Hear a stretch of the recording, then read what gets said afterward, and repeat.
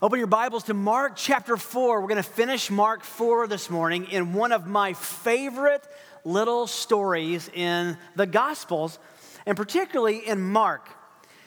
We're about to enter into a cycle of stories that we probably could title Children's Stories for Adults. These are stories that we learned about as kids. They're stories that we saw about on the flannel graph. How many of you know what a flannel graph is? I've used that. Okay, good. Those of you who don't, just trust me. They were instructive to many of us back in the day. But these are not just little kids' Sunday school stories. These were profound, historical, living, real events that truly happened. And we would do well to look deeply into them. Mark chapter 4, verse 35. On that day, now real quick, that was after he taught from the boat, told the parables. On that day, when evening came, Jesus said to them, his followers, "Let us go over to the other side." Leaving the crowd, they took him along with them in the boat, just as he was, and other boats were with him. And there arose a fierce gale of wind. And the waves were breaking over the boat. So much so that the boat was already filling up and taking on water. Jesus himself was in the stern, in the back of the boat, asleep on the cushion.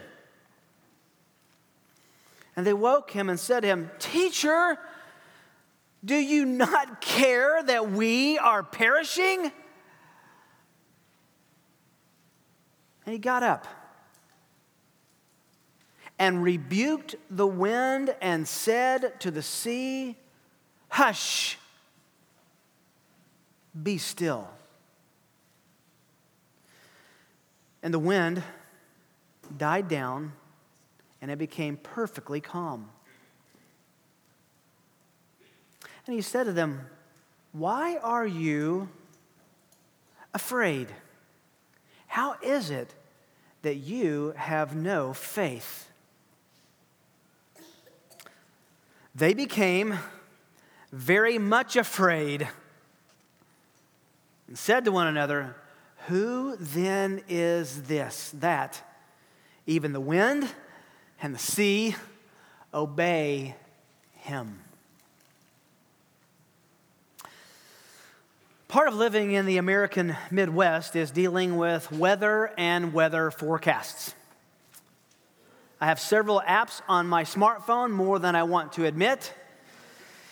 And it's almost humorous how they can say completely different things. I showed my wife just a few weeks ago, 100% chance of rain, and it was raining outside. Switch the app, 0% chance of rain with a sunny sky on the app. I find it curious that you watch 3 or 4 weathermen or women on the nightly news and see how different they are and who is the most accurate, drum roll, that time. It is a curious issue how all of these channels, isn't it funny that they all have as their beeline, Kansas City's most accurate weather? Compared to who? Ask any kid who goes to school about the predictability of weather forecasts when it might involve a snow day. Think of the recent projections. Remember we had that rash of hurricanes all making landfall, and they would show the different pathways that the hurricane might make landfall. One meteorologist was honest enough to say, ultimately, predicting storms is a guessing game. Wouldn't you like to have that job? I'll just guess, throw a dart. In fact, one meteorologist I read this week honestly admitted, quote, "Predicting the location and intensity of thunderstorms is like peering into a pot of boiling water and trying to figure out where the first bubble will pop and how big it will be," end quote. That gives me lots of confidence, doesn't it you? Meteorologists do their best to predict the weather. And frankly, all of us are grateful for that. But never have I heard a meteorologist claim to be able to control the weather. In this passage before us, we come face to face with someone who not only controlled the weather, but spoke to it as if it was an inanimate object, a living being, and it obeyed him.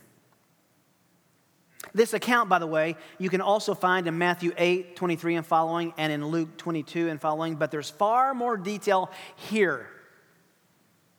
Now, we said in the very beginning of our study that the Gospel of Mark is probably really the Gospel of Peter's historical remembrance, right? Mark would have gotten his information from Peter, and it makes sense that Peter, being a fisherman, would have a very keen memory of this event, and Mark records more details of this event than the other two synoptics. It would have been cemented into his memory, transferred to Mark's pen. How specific is he? For example, we see what time of day it was. We don't find that from the other Gospels in verse 35. Verse 36, that the disciples took Jesus from the boat in which he was already sitting. We're told about the presence of other boats sailing with this one in verse 36. There's graphic detail that the boat was taking on water as a fisherman would describe it. We read in verse 38 with specificity that Jesus was sleeping not just in the boat, but on a cushion and where he was in the boat. Mark records the sarcastic tone of the confrontation of the Lord by the disciples in verse 38, and Mark records the detail of Jesus' rebuke in verse 40. This is indicative of an eyewitness, and he probably got his information from Peter. So far, Mark has highlighted some things about Jesus that are critical to understand if you want to know and worship and love and be saved by him. He's talked about his authority in his teaching, his authority over demons, his ability and authority over sickness and disease, and even his authority to forgive sins.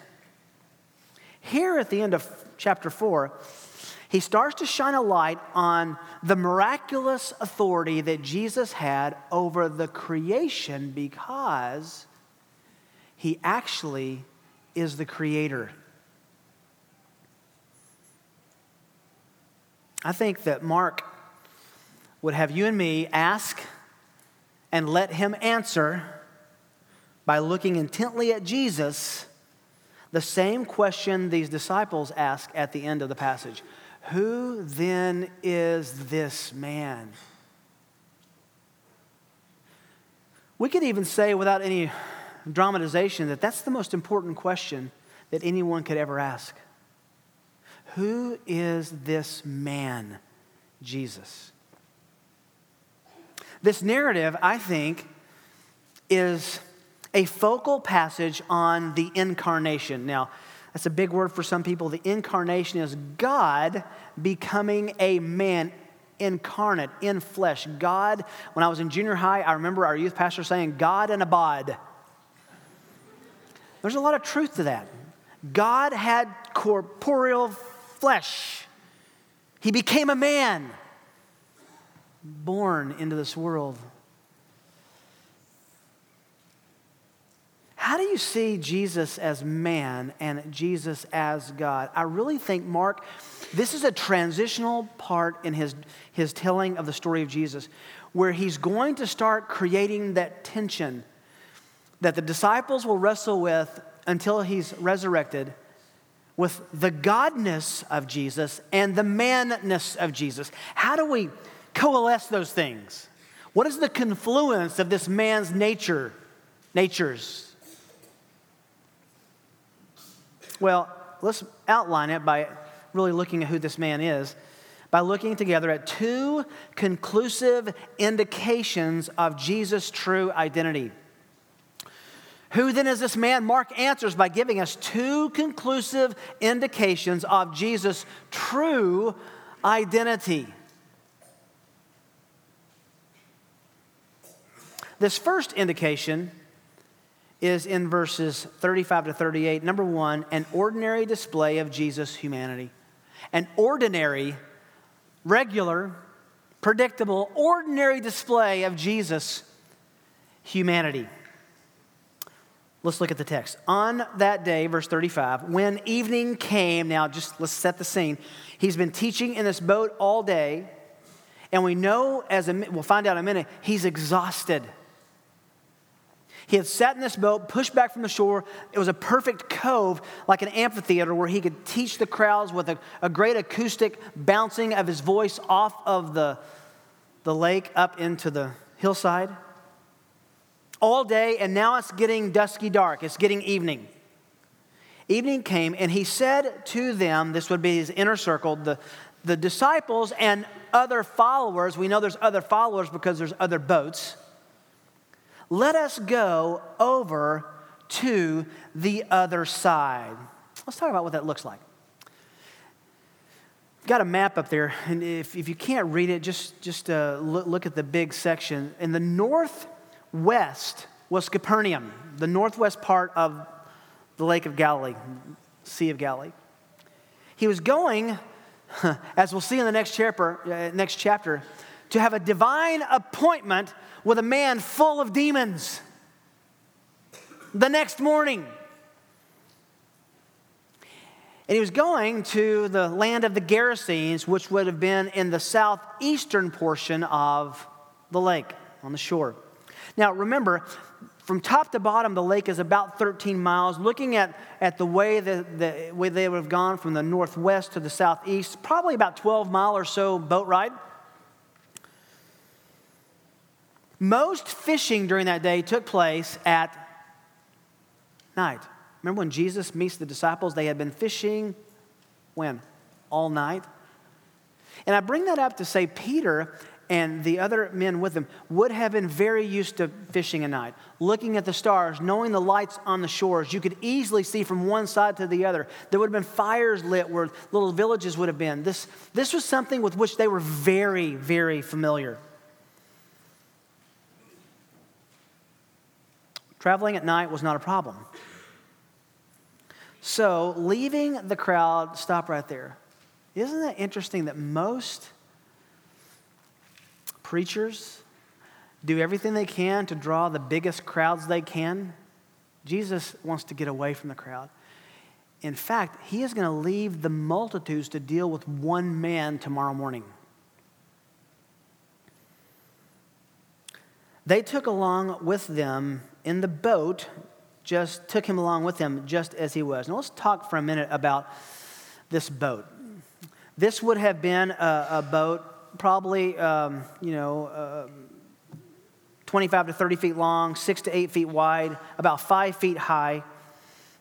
It would have had planking on the front, on the stern and the bow, and underneath they would put fishing tackle and fishing gear.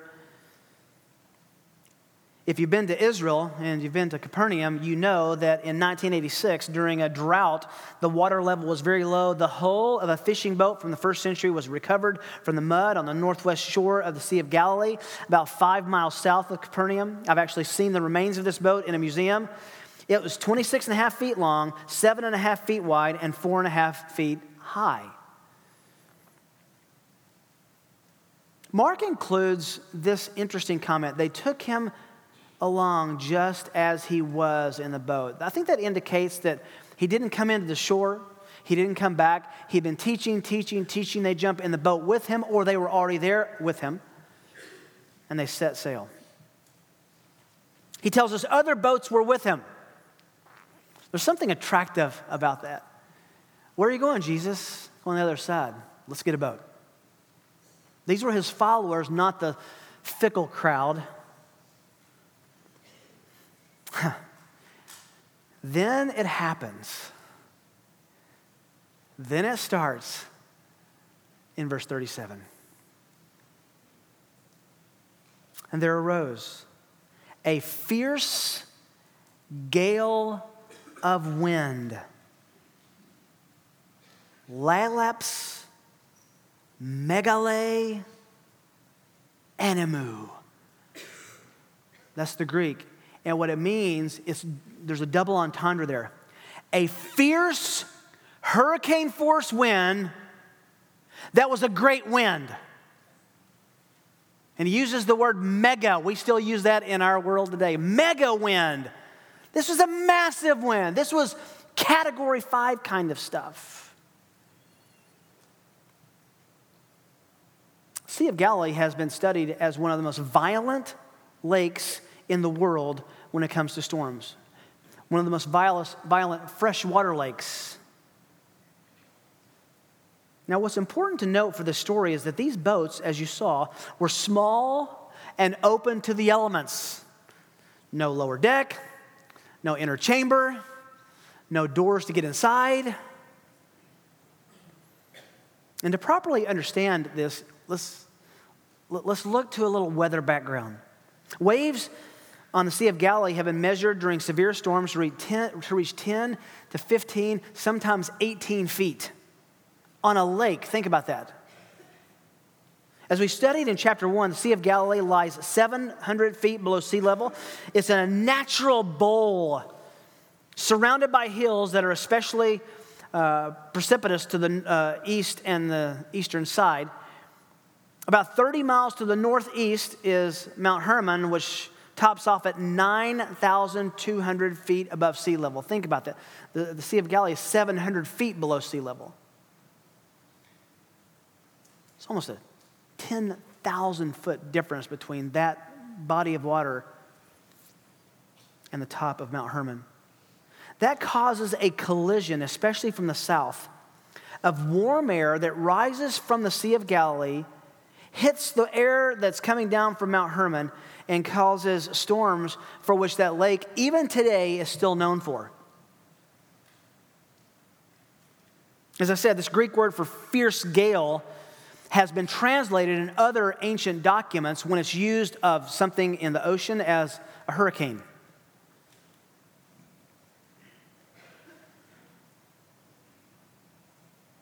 An open boat,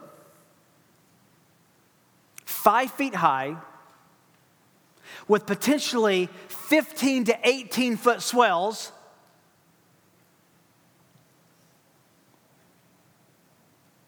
And the disciples are panicking. Panicking. And so would you. And then the way Mark writes this is not humorous, but it's just almost tongue-in-cheek. Fierce gale arises. Verse 38. Jesus himself, the Greek is reflexive and intensive. Jesus himself, pointing right to him, was in the stern, that's the back of the boat, asleep on the cushion. Fishing boats of that time were curved at the bottom. As I said, they had decking over the stern and the bow, underneath which you could put fishing nets and tackle. It created a space for storing the tools of the trade of fishing. Stern, as I said, was at the back where there was typically a cushion, a large pillow, more like we would almost call it a mat, for sitting or for resting. Most fishing was done standing on those decks, throwing out the nets and gathering them back to bring the fish in. A large cushion was there, and Jesus found his way to the cushion, laid down, and was out. How tired was the Lord? This is shocking to me. How tired was Jesus? He was tired enough to go to sleep in an open boat, taking on water and waves that are 10 to 15 to 18 feet high. Bobbing and weaving. I don't know that there's any great lesson here, but I do find it interesting. This is the only place in the New Testament, the only place in the Gospels where we have a record of Jesus sleeping. Now, I'm sure he slept most nights, not every night except the ones he stayed up all night. We saw one of those where he was praying all night. But this is interesting. The only time we see Jesus sleeping is during a storm in an open boat. We can see the different attributes of Jesus' humanity in this interchange. We can see the different attributes of Jesus' humanity in his weariness. Listen, the Lord got hungry, the Lord ate, he was thirsty, he drank, he expressed sadness and joy, and here we find the Savior needing to sleep. So this Mark is intending for us to have this painted in our imagination.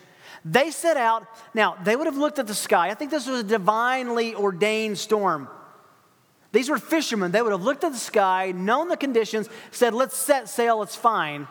They get out in the middle, and it's not fine anymore. And Jesus has crashed. He's asleep. And so, this is an understatement, they woke him, which is a little bit humorous to me. He was so sound asleep, he had to be wakened by people shaking him likely. Jesus, Jesus. We'll find out in a minute. The boat's taking on water. He's probably soaking wet. And then they say, he gets up, teacher, do you not care that we are perishing? Now, one of the proofs of Jesus' humanity in this is that they talk to him and treat him like any other man. At this point in the story, they're not happy with their master. They go to the heart and express, listen, their suspicion and displeasure with the care that Jesus would have for them. They knew he had some power. They knew he had some ability. They didn't see what was about to happen coming. And they weren't even saying, can you fix this, as much as they were saying, don't you care? We're all going down. Can't we have a goodbye? A few observations are important here. Again, these were experienced and seasoned fishermen, and for them to be frightened to the point where they were saying, we are perishing, we are dying. We're about to die. Indicated their assessment of the severity of the storm and the danger that they were in. Their focus is, do you not care that we are perishing? And don't miss the fact that they actually had to wake up Jesus, indicating that I don't think Jesus was particularly worried that night. This encounter and this conversation gives us a keen insight into his humanity as the disciples are getting to know Jesus better and better day and week after week. They're seeing more of what he can do, what he can say, how he teaches, the perfection of his character. They're seeing the fullness of his humanity, but they're also starting to get glimpses that he is not like any other man they'd ever encountered. But they do respond to him here like they would any other man. Wake up! Don't you care that we're dying? They're afraid, desperate, in disbelief that their teacher is unconcerned about their welfare. And the subtle lesson here is that there will be many proofs of Jesus' deity, but don't miss this evidence of his humanity. He slept, he acted fully human, and before they knew better, they actually treated him like he was just another man. He wasn't walking around with the halos of ancient art. His humanity was on full and ordinary display. Which brings us to the second conclusive indication of Jesus' true identity. Not only an ordinary display of Jesus' humanity, but number two, an extraordinary display of Jesus' deity. An extraordinary, beyond the ordinary, extraordinary display of Jesus' deity. So they wake him up. Let's remember, the storm is coming, the winds are coming, the waves are coming, the waves are crashing, the boat is open, it's taking on water. And he got up. and rebuked the wind and said to the sea, hush, still yourself, be still. They wake Jesus up. He got up. That meant he sat up, or he could have stood up on the decking. Even standing up in those waves, it's hard to imagine.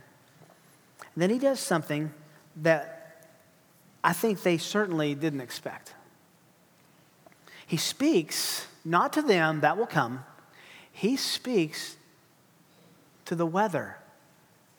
He talks to the lake. He confronts the wind.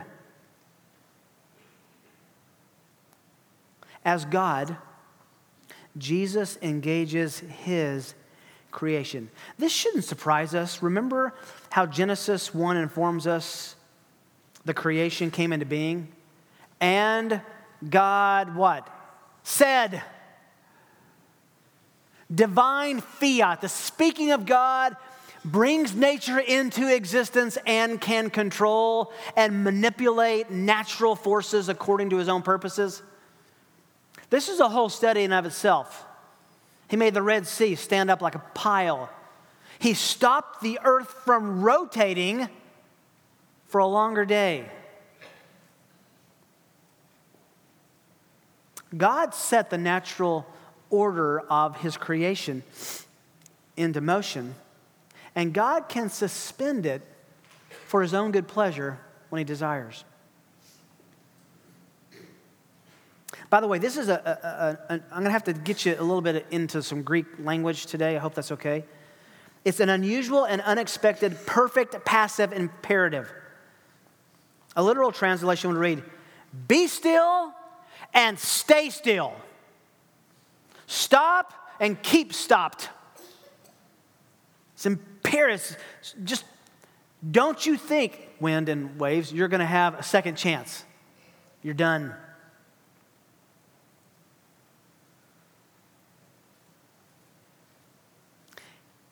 He talks to the lake, talks to the wind, and the wind died down, and it became perfectly calm.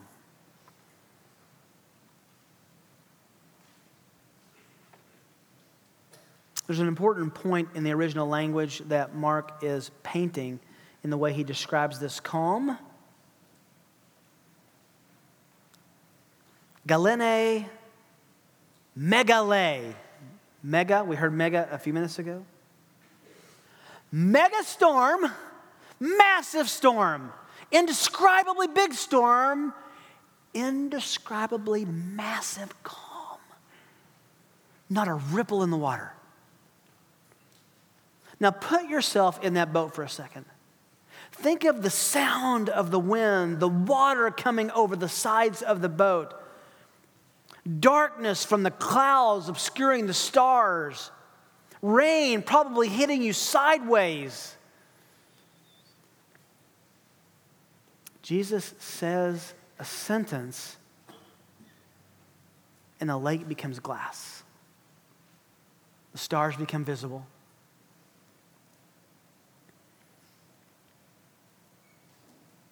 The mega storm is resolved into mega calm.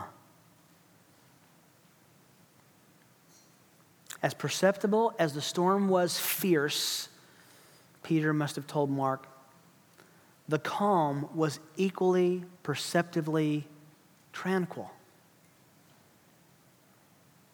Now, there's a lot of white space between 39 and 40. Can you just put your sanctified imagination and fix it on the faces of these men? From thinking they're about to drown to looking at absolute glass in the tranquil lake water. Who's going to speak first? Who will speak first? Verse 40, Jesus does. And he said to them, "Why are you afraid? How is it that you have no faith?" Notice that Jesus sets up a most important synonymous relationship between the disciples' fear and cowardice and a lack of faith. The word that he uses here of afraid is different than we'll see in the next description of fear. This is not phobia, general fear. This is cowardice. Why are you cowards? And he doesn't say, you're cowards because you're fishermen and you know the seas, you know the lake, you know how to do this. He said, your cowardice, your faith is paralleling that because you're not exercising belief in God and having faith in the Son of God. Now, can we pull the car over for just a second? I don't want to over-devotional or devotionalize or over-spiritualize this text, except to say, I understand this personally. I was thinking about this encounter and reflecting back when I was studying this week of all the times I've had fears. I've had fears of diseases and sicknesses. I remember going in for brain surgery for my Meniere's disease in 2002 and having a fear like, what if I let this guy put this needle in my arm and I wake up and see Jesus? It was unsettling. Fear of threats to my safety and security. You hear something in the middle of the night. Fear of damage to my reputation. Fear of damage to people's thoughts of me and my character. Where does that come from? I think we have an insight where those fears come from what Jesus tells the disciples here. There is always a disconnect in the way we see a situation from the way God sees the situation, and what makes it right or wrong is our faith.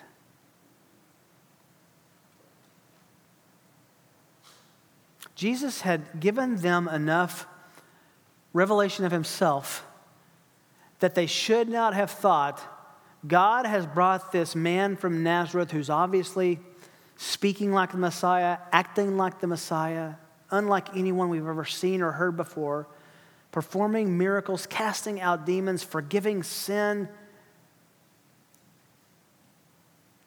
And their faithlessness said, and the Lord God in heaven is going to bring us and him out in the middle of the lake and drop us to the bottom. Genius. Verse 41 is fascinating. Then they became not cowardice afraid, different fear. Now they became very much afraid. Phobias, megon, mega fear. Mark loves mega in this passage. Mega storm, mega calm, and now mega fear, massive fear. And he uses that. Listen, he's saying as fierce, as ferocious, as massive, as intimidating was the storm, as instantly tranquil and quiet and glass-like sea was the calm, as intense as those were, they had a mega fear of Jesus. Third time in the narrative, Mark uses the term mega that we bring over into English. Just a little footnote, this will not be the last time these men experience fear and terror at the awesome power of Jesus. In the next narrative, chapter 5, after seeing that Jesus casts out multiple demons from a violent man, we read in chapter 5, verse 15, they came to Jesus, observed the man who had been demon-possessed sitting down, clothed in his right mind, and the man who had the legion, the multiple demons. And they, the disciples, became frightened. So think about this. The storm gets calm, the threat is gone, then they fear. This dangerous demoniac has the demons cast out and everything is okay, then they fear again. And it's all related to Jesus. Mark 6, we'll study the account of Jesus walking on the same lake. He has an interesting relationship with the Sea of Galilee, a really interesting relationship. He's walking on the water, verse 50 of chapter 6. They all saw him walking on the water, and they were terrified. So he has to say back to them, take courage. Mark 9:6, we see the disciples terrified again when Jesus is transfigured, and the three of the men, the men he took up with him, Peter, James, and John, saw his glory. Chapter 9, verse 6 of Mark, they did not know what to answer, for they became terrified. After John was raised from the dead, Jesus was raised from the dead, rather, we find the same response to the Lord. Mark 16:8, they went out and fled from the tomb, for trembling and astonishment had gripped them. They said nothing to anyone, for they were afraid.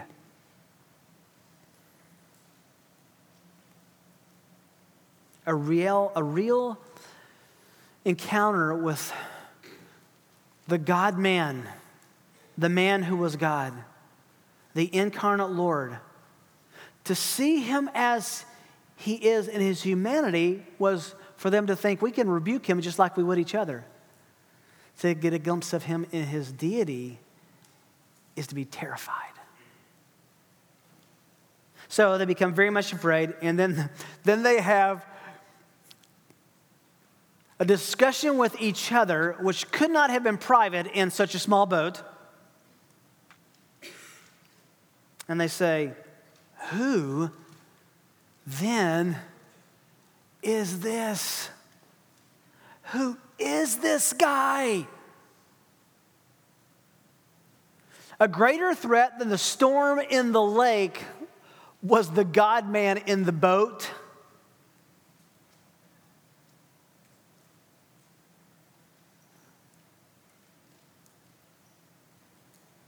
The Old Testament gives us insight into this visual, this encounter with Jesus. Listen to how Psalm 107 describes the plight of sailors on the sea and their hope during a storm. Exact parallel. Psalm 107, verse 23. Those who go down to the sea in ships, who do business on the great waters, they have seen the works of the Lord, his wonders in the deep, all the wonders of seeing animal life and the storms and the waves and the beauty and the sunsets and the sunrises on the sea. For he spoke and raised up a stormy wind. The psalmist says, God raises winds, raises storms, which lifted up the waves of the sea. They rose up to the heavens. They went down to the depths, up and down and rolling tides. Their soul melted away in their misery. They reeled, it's talking about the sailors. They reeled around and staggered like drunken men and were at their wits' end. Doesn't that sound familiar? When they cried out to the Lord in their trouble, he brought them out of their distress. Verse 29, he caused the storm to be still so that the waves of the sea were hushed. And they were glad because they were quiet. So he guided them to their desired haven. I love verse 31. So let them give thanks to the Lord for his loving kindness, his faithfulness, for his wonders to the sons of men. Let them extol him also in the congregation of the people and praise him at the seat of the elders. Psalm 65:7 says, still, God stills the roaring of the seas, the roaring of their waves. So let's do some syllogism here, okay? God in heaven can cause and still storms. Jesus stilled the storm. Jesus is God. He does what only God can do. And would you notice something with me? In verse 38, the disciples treat Jesus like an unconcerned man, but in verse 41, they respond to him like the God of creation. The disciples' fear of the storm outside the boat was instantly surpassed by their new fear of the Lord in the boat with them. I mean, what would you say after that? Nice job, Lord. I mean, what can you possibly say?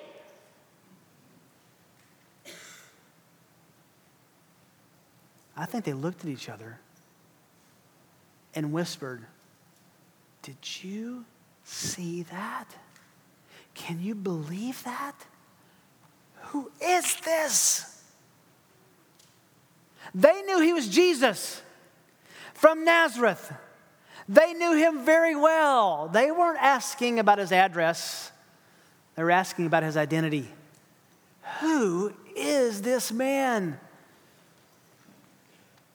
Listen to James Edwards' insight on this event. I love this. The presence of the supernatural is more frightening to humanity than the most destructive of natural disasters. Jesus is still a stranger to his own followers, for they are better able to handle the possibility of their own death than the possibility of the presence of God among them. That's so well said. Can I just read that last sentence again? They are better able to handle the possibility of their own death than they are to handle the possibility of the presence of God among them. Wow. What do we do with this? What do we walk away with? How do we process this?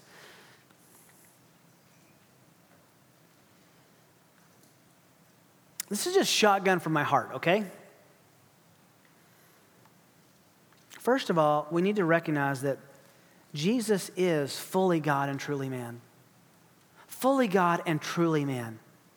This story tells us that he wasn't some floating apparition of the divine that they might understand or mistake rather as a man. They knew he was a human. They saw his humanity. But they also recognized his deity because the nature itself bows the knee to his prerogative. So, right question is, can you answer the question that the disciples ask at the end of the story? Who is this man? Who is this? Something else, Jesus is in control over all nature and accessible by prayer to exercise his rule over it. Listen, they accused him of not caring, but when he got up, he took care. Right? Do you believe that Jesus, God through his Son, by the power of his Spirit, do you believe Jesus, our divine Trinity, can still exercise control over nature? And what I mean by that is, why do we pray for someone who has cancer if we don't believe that he can work at a microscopic level and destroy cancer cells? Why do people who I know who live in Africa pray that God would end the drought? He would send the rain. There's something intuitive about a Christian who prays to God and knows that he controls the macro and the micro dimensions of his nature to such extent that he can be entreated to exercise his control over them. The record of the Word of God is really a record of people praying about their trials and troubles, especially related to natural forces and God answering their prayers. I think a third thing I walk away with here is the recognition of the connection between fear, and faithlessness. Fear and faithlessness. Any of our trials or struggles, could not the Lord himself come and say to us in the middle of it, why are you afraid? Where is your faith? And you might be tempted to say, I have no reason, no objective, physical reason to have faith. And that's okay, because faith is the evidence of things hoped for, the conviction of things that you cannot see. Do we really trust God and his care, his ability to rescue us from the things we fear most? Let me ask you that again. Like these disciples, can you see that adequate faith, bolstered faith, energized, spirit-fed faith can diminish fear of the circumstance and evaporate it into fear and worship of the Lord where there is a safe harbor. And lastly, just because we don't see and sense God's care does not mean he does not care. Do you think Jesus cared for those men in the boat? Of course he did. Of course he did. Because they didn't see and sense it didn't make it any less true. All of us could give testimony of how many times we have, if not verbally, emotionally in our heart, questioned and doubted the care of God because we see ourselves in difficult situations and wonder if he's forgotten about us. Maybe he's asleep on a pillow in the stern. He's never asleep.